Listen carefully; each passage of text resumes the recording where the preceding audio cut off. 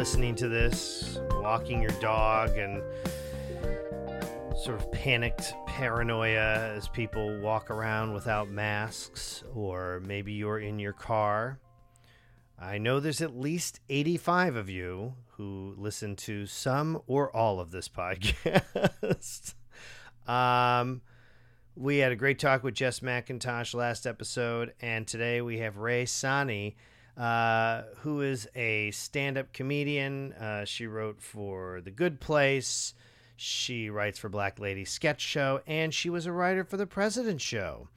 And Ray is a good old friend, someone who did the Tony Show at the UCB East back in the day. She'd do stand-up, and I would act insane. And along with Emmy Blotnick and Allison Leiby, Emmy Blotnick, of course, was our first guest ever on Coffee with Tony, and Leiby is coming up. But there's 3 comedians who did the Tony Show who ended up on President Show. So who says that doing someone's variety show doesn't pay off? Anyway, I hadn't spoken with Ray in a long time. I think we're both pretty equally irresponsible when it comes to responding to people and that sort of thing. And I love that. I actually love friends like that because I sort of enjoy friendships where no one really holds anyone to account. We just sort of let it be, which is really great. And so, of course, we had a monster conversation, I think almost 3 hours. And I've somehow pared it down to 45 minutes. Now, I do have a 20-minute bonus that you have to go to patreon.com/TheRealTony and sign up to hear the bonus interview with Ray. And I'm going to start backlogging and adding bonus episodes, bonus interview stuff from other interviews. But this will be the first real bonus. So Ray and I think we were both pretty much like if you took 2 ping pong balls and ejected them at full force into a plastic walled cube. We just bang all around. So editing this was a challenge because normally I'm talking to somebody who's a little less like me and can move from subject to subject so easily. But no, Ray and I are both like that. And so therefore, I really did weave it together, I think, in a way that makes sense. It makes sense to me, and I'm sure when Ray listens to it, it'll make sense to her. But our minds work maybe just a little differently. I should stop speaking just for Ray and let Ray speak for herself. So I hope you enjoy my interview with Ray Sani. So you don't say Peabody, you say Peabody? Peabody Mass. It sounds like you're an old Jewish lady saying puberty, to be honest with you. Well, I mean, I could do that too. But when Flossie, the first time we were driving back from somewhere and we were visiting Massachusetts, and she goes, Peabody. I go, no, that's Peabody. And she goes, come on. She goes, you got it. And she did not believe me. We got home and I go, Steven, how do you pronounce, Peabody? And he goes, Peabody? And I was like, yeah. It's all that colonial shit. That's so interesting. That kind of reminds me. It's not quite the same, but it's kind of similar. And since, we watch Bravo, you probably may have heard of this show, Married to Medicine, LA. I haven't watched LA. Oh, the LA one is boring. Don't waste your time. But okay. I'm watching it because one of the girls is a friend of a friend. But she was saying that in Baldwin Hills, which is like the Black Beverly Hills, apparently. Yes. She was saying that in Baldwin Hills, rodeo is called rodeo. No. When the Black people get to their side of town, they just call it Rodeo Drive. I did not know about Rodeo Drive. I did not know that part of Rodeo Drive, but every time I would drive to the airport, you see the Baldwin Hills sign, yeah. Right? And I would always say I remember I would be driving with whoever I was going to the airport with, and I go, there's the Black Beverly Hills. And they go, you can't say that. And I go, why? I go, that's what it is. That's the Black Beverly Hills. Yeah, why wouldn't you be able to say that? Well, because white people are fragile. We're gonna get into all that. Yes, I mean, half the fucking time you say anything, they're like, whoa, whoa, whoa. And you're like, oh, relax for fuck's sake. You know? Yes. The overwokeness of white people in the last 3 weeks has been astonishing to behold. Is it? It's amazing. I think my favorite is watching people, the Twitter pretzel twists that people get into. Trying to be virtuous, trying to explain things. Tell me, you know what, you're yesing, so just tell me what's your favorite? Is there a favorite you have? And then we'll get into Crystalia. We got to get into Crystalia for a little bit. Oh my God, we do. Because it's amazing. It's astonishing. So it's been a slow trickle, right? And obviously George Floyd sort of exploded this, like, you can't not say anything, right? It was like this, but I've been slowly starting to hate social media, Twitter in particular in general. But you combine the whole Trump presidency with people so nervous and anxious about this coming election. The intensity around primary season was insane. And I had a lot of dust-ups, mostly with Bernie supporters because they got nuts. But my favorite was actually with a Kamala Harris supporter, a white woman, Kamala Harris supporter, because everyone at the time, and I think Twitter did the best they could given the circumstances recently, but they were late on it, and the whole tech industry's philosophy about letting political figures lie is crazy. Yes. But I personally believe you cannot deplatform the president of the United States. I just think you can't. It's an absurd notion. Okay. I mean, like, I think what they did was, you know, when they were like, this tweet violates our terms of service for, you know, instigating violence, or this is a blatant lie. I think that they should do that on really big issues. But I personally don't believe that a private company this widely used, one of the largest social media platforms in the world, should deplatform the president. The way you deplatform a president like that is to not elect a horrible person like that. That would use Twitter that way, right? Like, you can't treat the office as if it's not the office just because the person in the office is unbecoming. Can I ask you this? Do you think that this was my thought always, was why not have him, force him to tweet from the POTUS account though? Yes, like, I think that's fair, because then it has to be on the record. Because then it's on the record. Right. And it's subject to all these other, you know, sort of rules and all. I'm with you there. But okay, there you go. Deleting the president's account. No, like, that's crazy. Remember that day that we were like about to tape at the president's show, and some like temp worker deleted Trump's account right before you were about to tape? Yes. Oh my God, I forgot about that. And then I was like, oh my God. But then it was temporary. Thank God we didn't write anything on the fly in that. It would have been like, so lame. Yes, but I wanted to, because I was like, I know, yeah. But so a Kamala Harris supporter was like, I also should be clear, I was supporting Elizabeth Warren. I'm playfully a stan, but I don't think it's smart to stan political figures, because ultimately they are tools. They're not people you're supposed to be rooting for. Right. But hey, wait, explain to our audience stan, because a lot of my audience is over 50, just like the president should. So actually, it's really kind of insane. I just heard you say, just like the president show.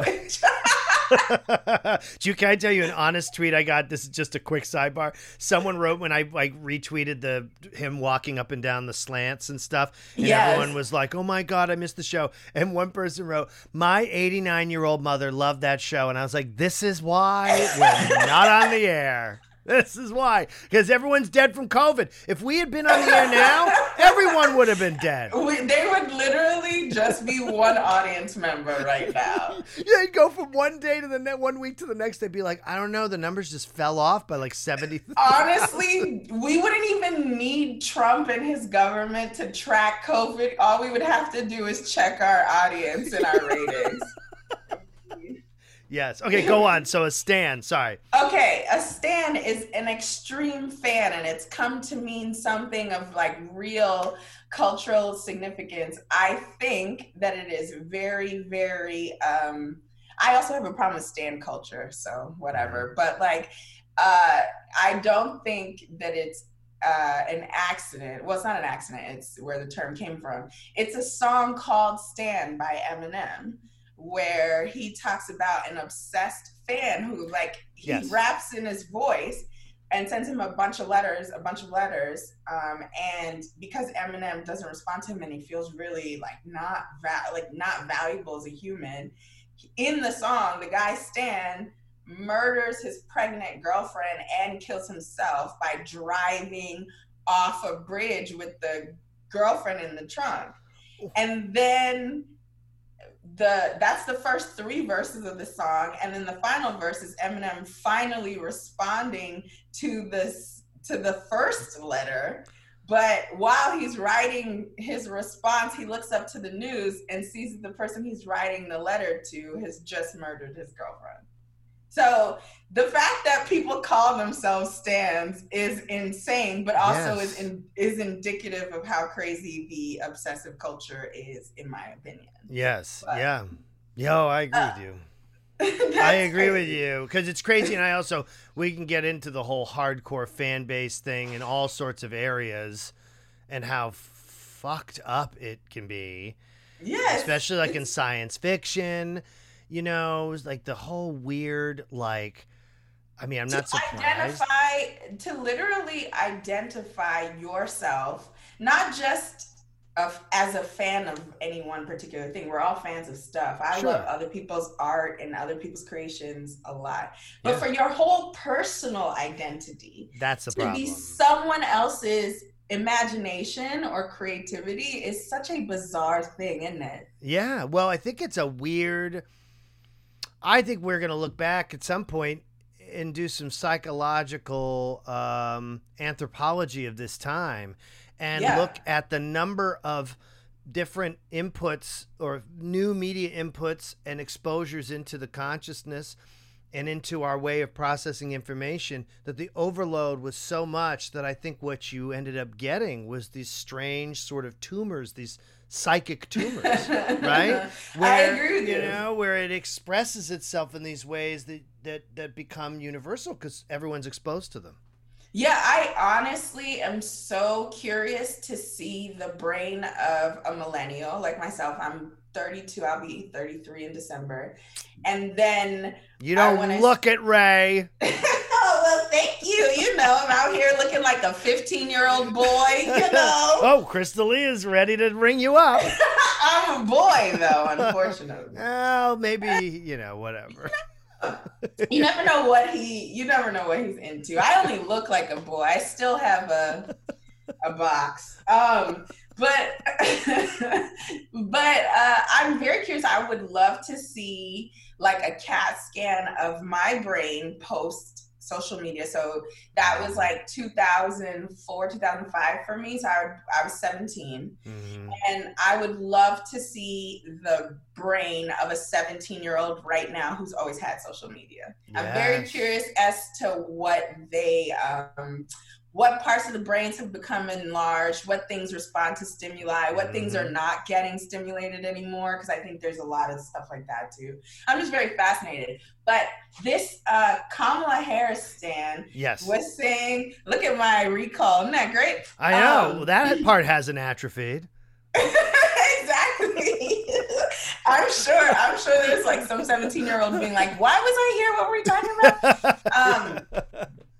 But Kamala, like a Kamala stan, was saying, oh, you know, deplatform the president. His tweets are gonna get people of color killed.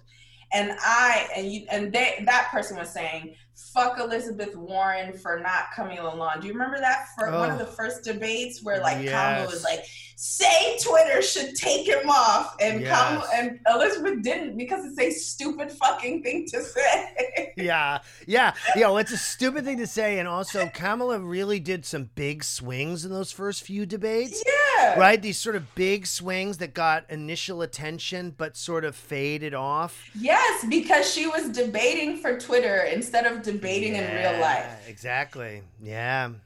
So after one of these debates, an Elizabeth Warren Kamala stan account was saying shit about Elizabeth Warren for not, and I was like, yeah, because it's a dumb thing to say. Like, you can't deplatform the president.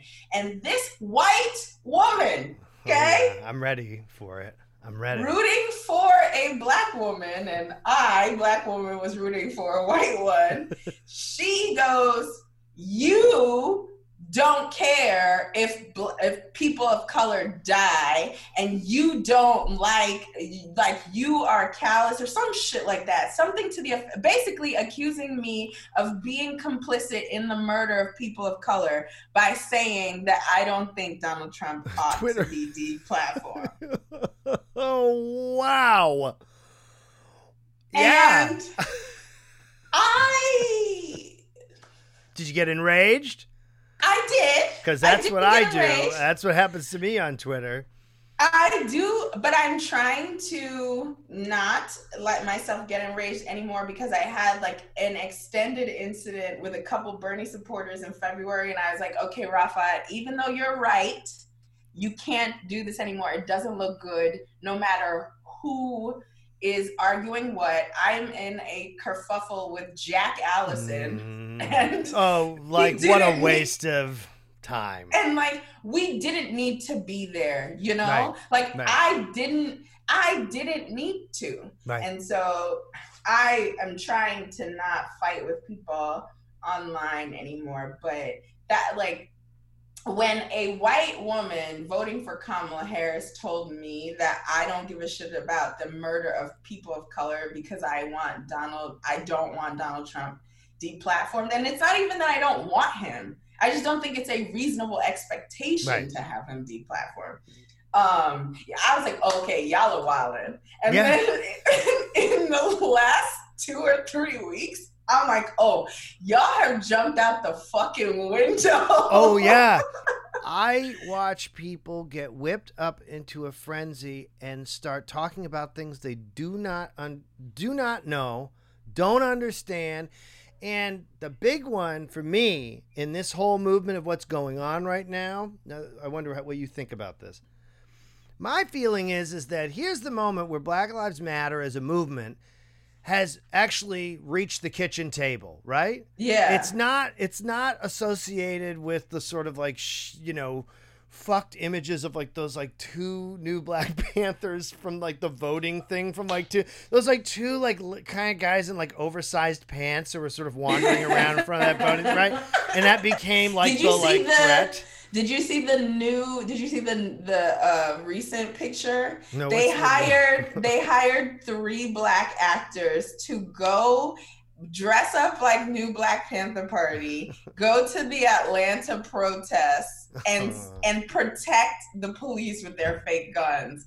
It was so crazy. And then everybody was like, these are actors, and the actors apologized. Yeah, of course. But what was crazy was somebody was like, oh, I could tell from her makeup she was an actor. So then I zoomed in on the picture, and she's fully wearing like glittery silver eyeliner and a bright red lip. I mean, she went in there for the parts, okay?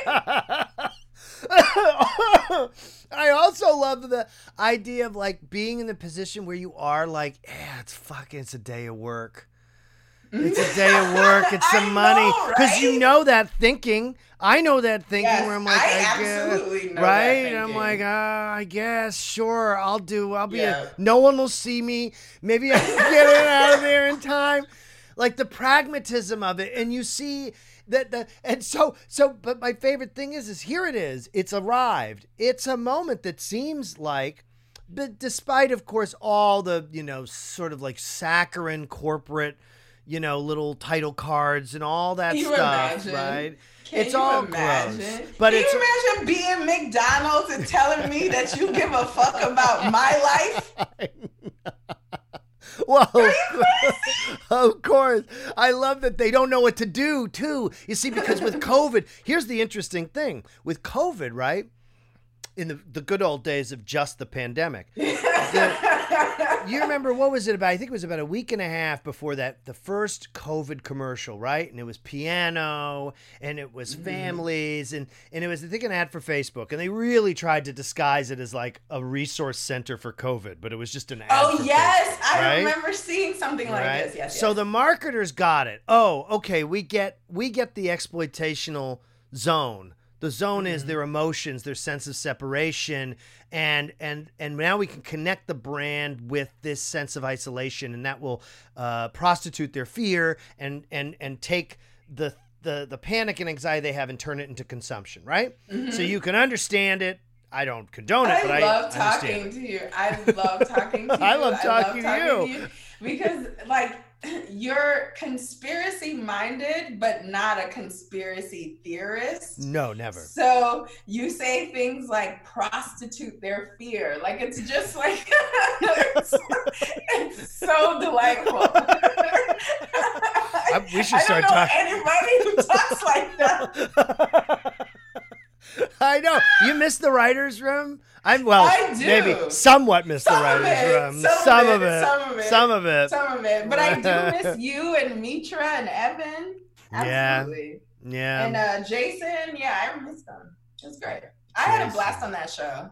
I had a blast on that show, too. I mean, I think about it now, and I think about... Oh, and Gembo, duh. Your office mate. My office mate. Gembo says hello. Family. Hi, Gembo. I know he's not there. I know you guys tape your podcast another day, but hi, Gembo. Well, we do the Twitch, too. We play video games 3 nights a week. Do you know what? I'm not an old person, but stuff like that, it like instantly transports me to the body of like a curmudgeonly 75-year-old white man in the South. Just like, so these people are just watching you play them damn games. Yes.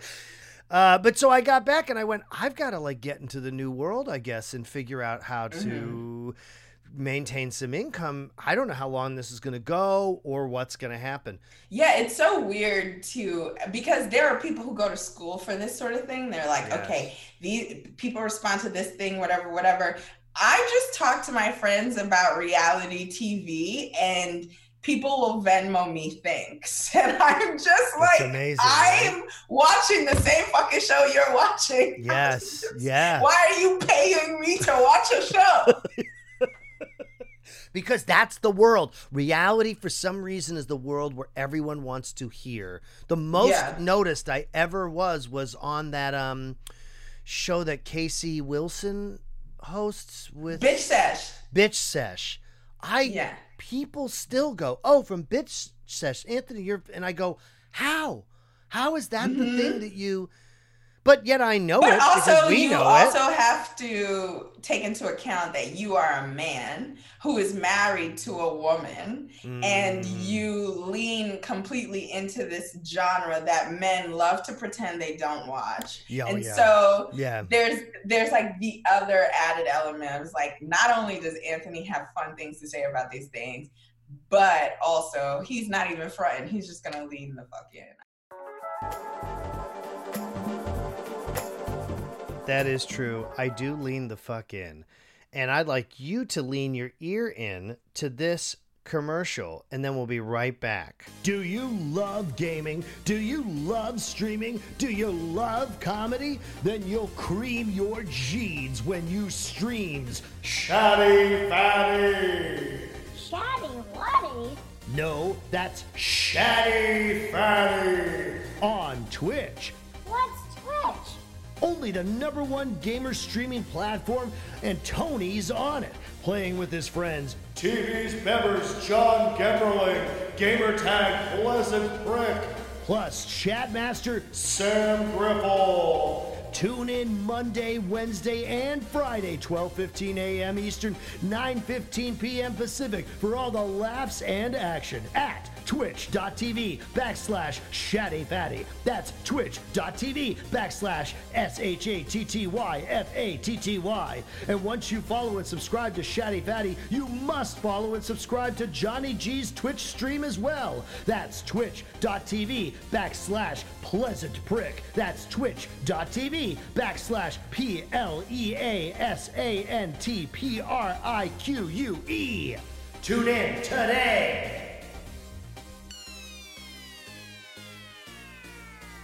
If we in the business of firing people, why did he stop with, aside from the racism, we're not talking about racism firings, because that's a whole other which we'll get into. Yes, but why are they scared to fire the OGs from other franchises if they have no problem firing Vicky? I'm not saying I have a problem with them firing Vicky. I'm like, if you're brave enough to fire Vicky, then Teresa can go. Yeah.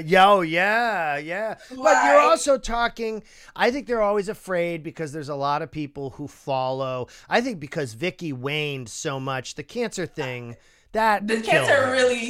Brooks really ruined any shot at Brooks ruined everything. No redemption. She was terrible before, but that was a specific slice of terrible for a year and a half, 2 years there. Yeah. Although I think Tamra's a worse human being. I think Tamra's a worse human being, but better TV. Better TV, but you can see she's hit her kids.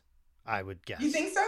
Oh, As a person who got beat, what kind of hit are you talking about? Are you talking about spanking, or are you talking about ass whoopings? Because I didn't get ass whoopings. I got spanked. I got slapped on the knee and slapped no. Punches to the knee. No, I didn't get beat. No, my mom was too much of a hippie. Oh, right, but we didn't get close fisted. So we didn't get no close fists. You can't punch anybody. My parents would beat us with a belt, or they had this wooden spoon. There's this African wooden spoon that you use to make do you watch Top Chef? Yeah, but not this most recent season. Did you see Eric's first season where he talks about fufu a lot? Yes. I mean, it's vague in my mind, but I do know what you're talking about. And I'll tell you about my time on Top Chef Masters, by the way. Oh, you have to. So Eric would make fufu if he made it the traditional way. He did it on Top Chef. There's a thick wooden spoon that you have to use to stir it, because it's a thick kind of doughy thing once you start putting the pounded yam in the water. So my parents would hit us with that if we were really bad. And then and then we're African, of course we got beat. And then oh no, I'm just thinking of the fufu spoon being the thing that I think I had a whole thing about would you then enjoy fufu less? That's actually where I was going. No, it's actually whenever my mom mails me African food, because I don't know how to shop for it in LA, she definitely mails me fufu all the fucking time. So it didn't affect it. I also still wear belts if needed, but then this is, I think, hilarious, but also I don't know, cruel or not. But when my parents decided that they couldn't hit us anymore, and that the disappointed talk or yelling at us wasn't enough, but we weren't old enough to be grounded. So I'd say maybe 10, 11, 12. Yeah. My parents would make me do this thing. Are you ready? Oh, no. No, it's okay. It's okay. No, I'm joking. I'm joking. Oh. I'm just joking. I'm doing it for effect. I'm doing it for effect. Yeah. Come on. Yeah, I didn't suck my dad's dick or anything. Yeah. It would be so great if you were like, suck my dad's dick. You're like, oh, no. I was like, no incest coming. There's no incest coming, I promise. So let's say I was like rolling my eyes and talking back to my mom.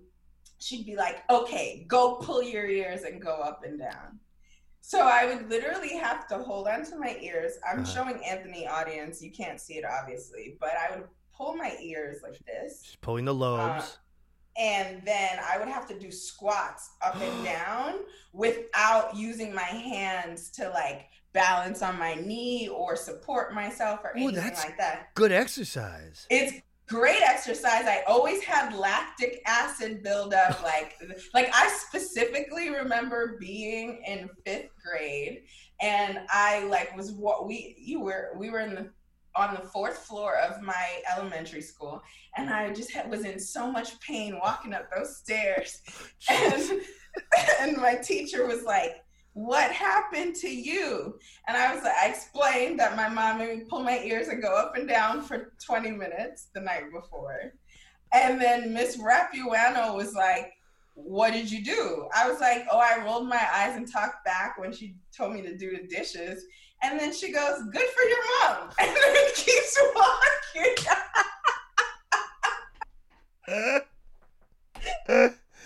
That's Italian, right? Rapuano, right? Yeah. Well, there you go. That's why. And it's so Brooklyn too. It's like all of my elementary schools.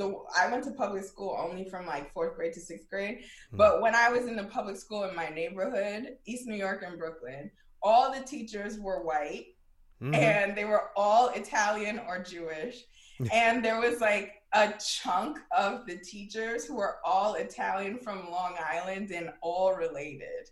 So like they were like the main family was the Espositos, but Miss Rapuano was Jason Esposito's, my 4th grade teacher. He was her cousin. No.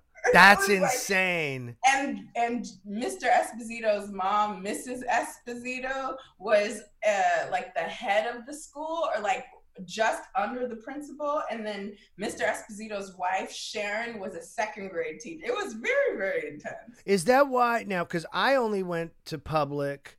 I did high school public sophomore through senior, but it was because it was in a town that my best friend Dave went to, and it was essentially a private school. It was one of the richest districts in Massachusetts, and Chelsea is one of the poorest. And in fact, I'll never forget my claim to fame with my family watching 60 Minutes. Every Sunday we would sit and have dinner and watch 60 Minutes. And one day that's very like. Oh, of course, we were like New England, like. Boston, watching Cheers, and and like watching Cheers in group, like family 60. Yes, sessions. Yes. What? And No. Friday nights was Dallas. I would sit at the foot of my parents' bed, and That's that was sweet. the big exciting thing was I got to watch Dallas. They're like it's like tick tick tick tick. The poorest city in the United States, Chelsea, Massachusetts. And it's lit. And I go, Mom, that's where we live. I was like, Jesus Christ. So like I got the school choice to go up there for high school. Now, the only other public school I did was I did 2nd grade. I did 1 year 2nd grade in Chelsea Public School, and it was like regressive. It was just I can't imagine you learned anything. And 2nd grade is such an important year, but an also easily not treated well year. Yeah, I used to get hung from the coat rack. That would be bad, and then my teacher would hang me from the coat rack by my shirt, and I would hang there. I would hang there. Like, excuse me? Yeah, but like, what? Yes. There was like, you were like meat on a meat rack? Yes. That is insane. Mrs. Martin, she was 92 years old. 92 in 1980. Oh, So she had like slavery tactics. You know what I mean? Yeah, she did, my mother had her. My mother had her as a teacher. Oh, okay? Wow. So like it was. So then, didn't your mom know she was abusive? Why did your mom leave you in there? My mom. No. To my mother's credit, I think my mother just glossed over that, right? So when I went into class, she was like, "Oh, Miss Martin," I don't know. And then she got wind. I think what it was we had a parent-teacher thing, and we went in there, and Miss Martin started to make an example of me in front of the parents and the students, wow. right? And my mom. Oh, man, I'll never forget. My mom lit into her right in front of everybody and then grabbed my arm and went, "Come on, let's go." And like, we just walked out like, oh, yeah. I've seen my mother go fucking ballistic in supermarkets and like, in defense of me.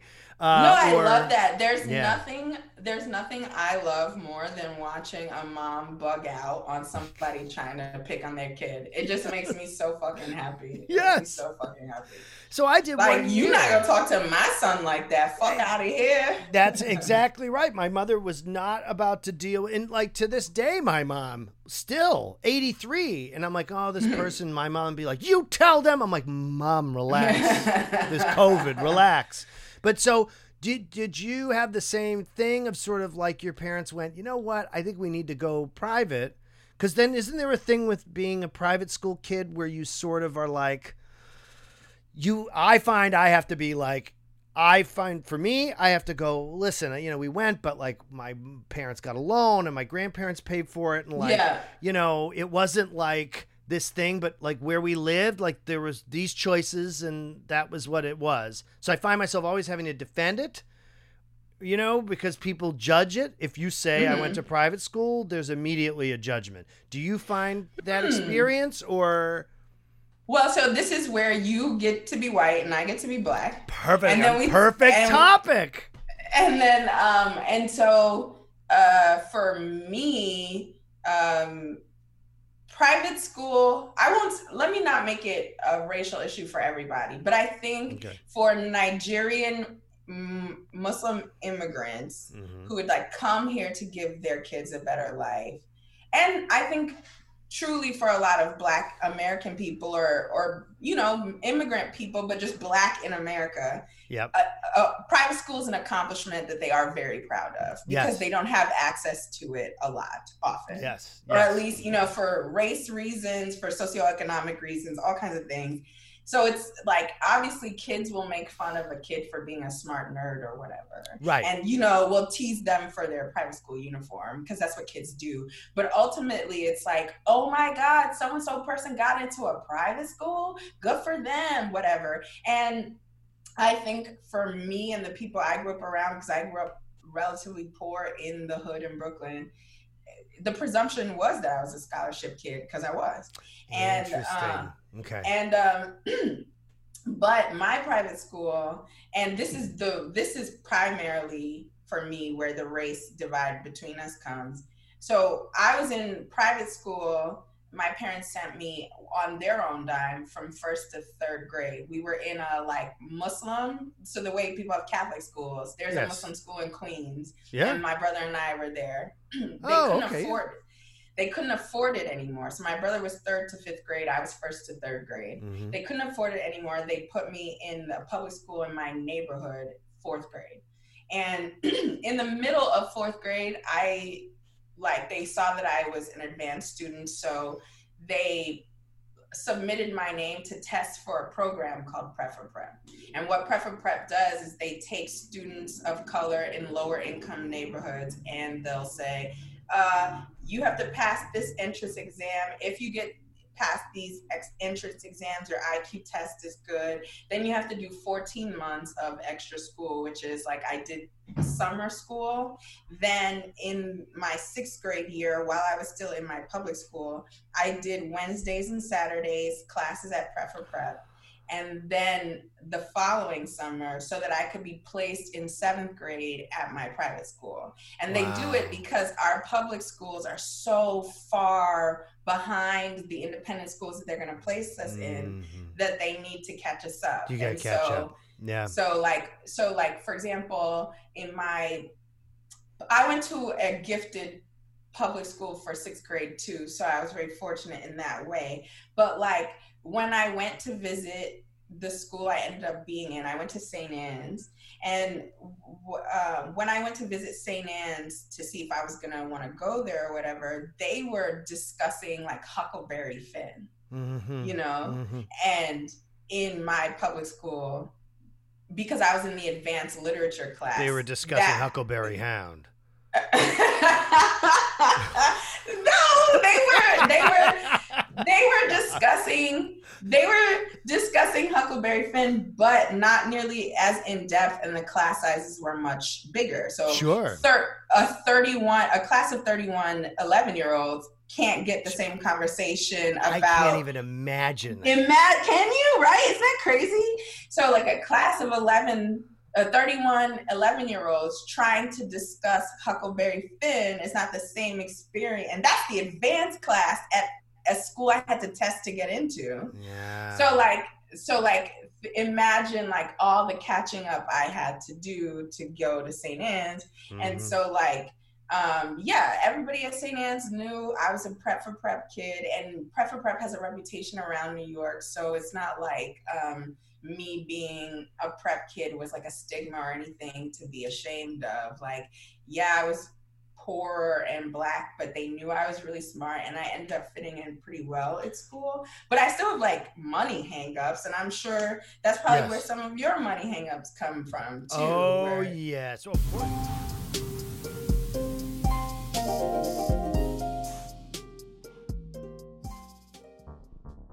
A world on the brink.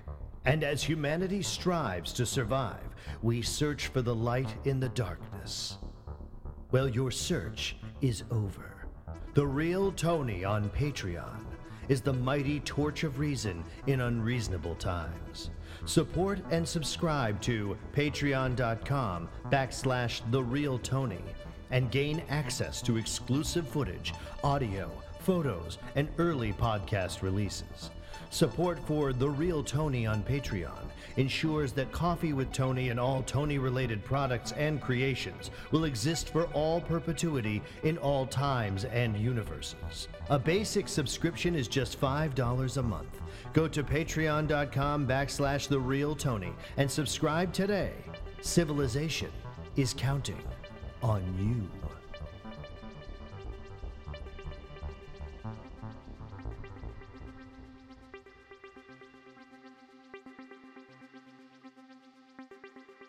I mean, I'm a girl and I'm a Black woman. I'm not a girl, I'm a woman. I should say that. You're a woman. I'm a woman. I also wanted to say that. I wanted to be like, you're a woman.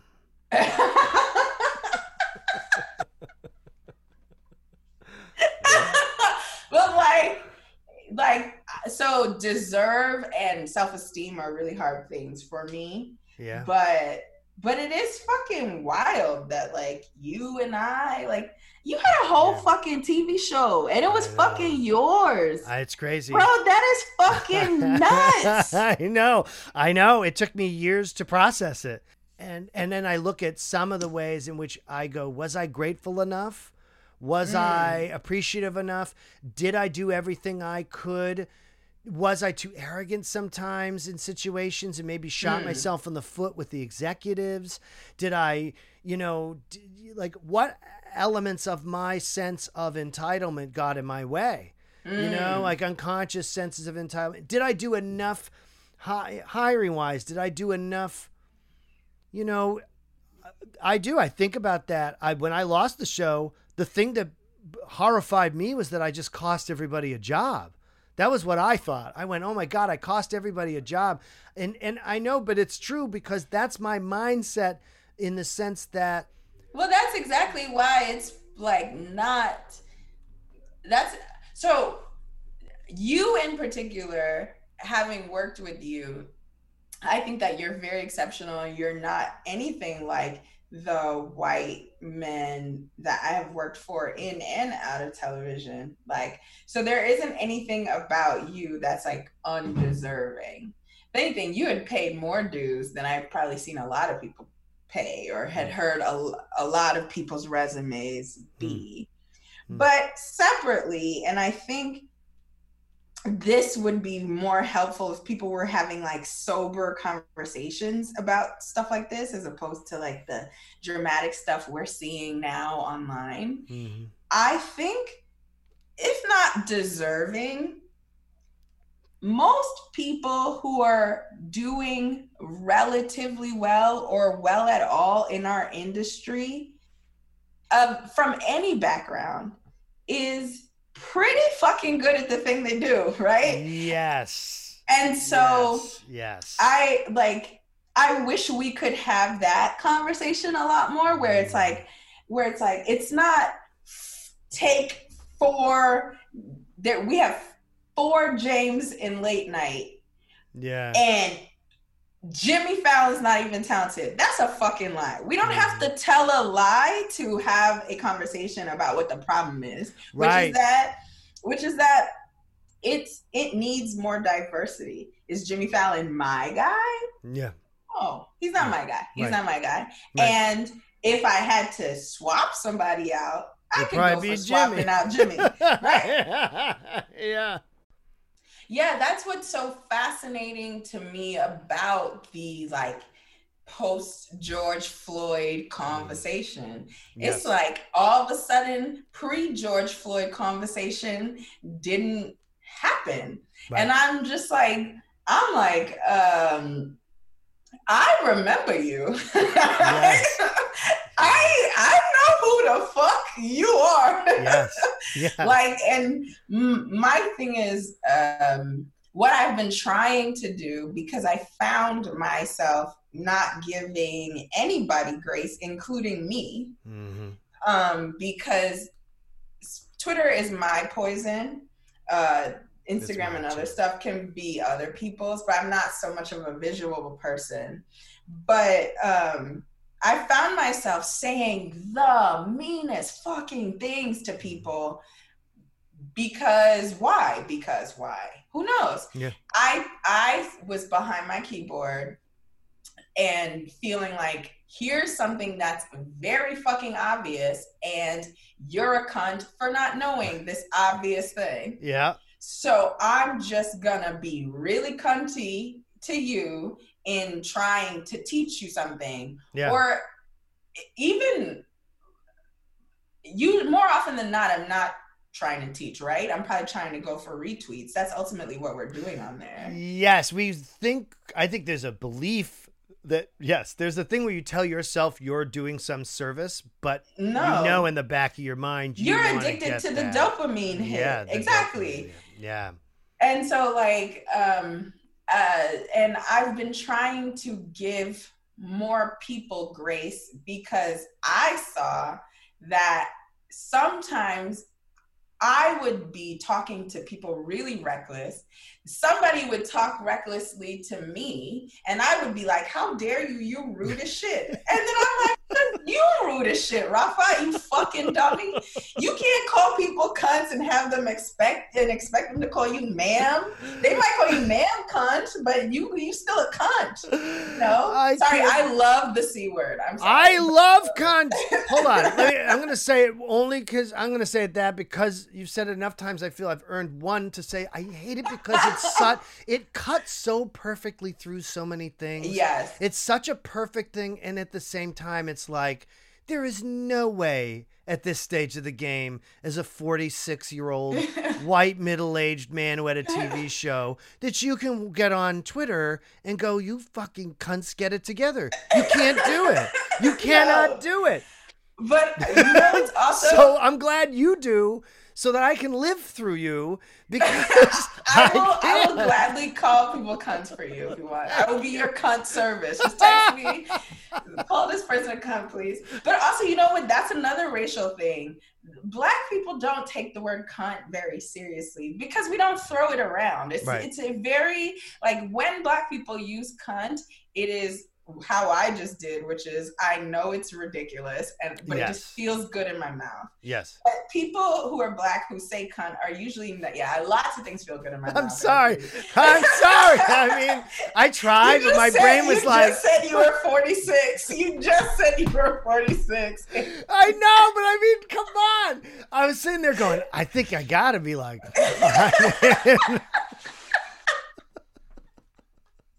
But the only people, the Black people saying cunt are like West Indian and British. Like it's just, or they're queer. Well, the British for sure. Or they're queer in like ball spaces, like think pose ballroom spaces, and cunt means fish or pussy, which is like you look so womanly, you are so beautiful, you look cunt today. No, I didn't know that. That's great. But that's like specifically Black, gay, Black, queer underground lingo. Okay. And like you'll see maybe like Rihanna at a drag ball or something like that and being like, oh, look, she's cunt, that person's cunt, whatever. And it's a compliment. You know what? This podcast was cunt. That's what I think. I love talking to Ray and I love listening to Ray. So I hope you did too. I think she has some incredible insights, and I also enjoy that we can move from talking about systemic racism in the industry and the world to reality television programming. If you want to hear more, we actually have a pretty in-depth reality television conversation in our bonus episode, which is available only to Patreon subscribers at patreon.com/Shaddy, The Real Tony. The other one is twitch.tv/ShaddyFatty, and that's for Coffee with Tony live, Monday through Friday, 12:30 p.m. to 1:30 p.m. Eastern Time.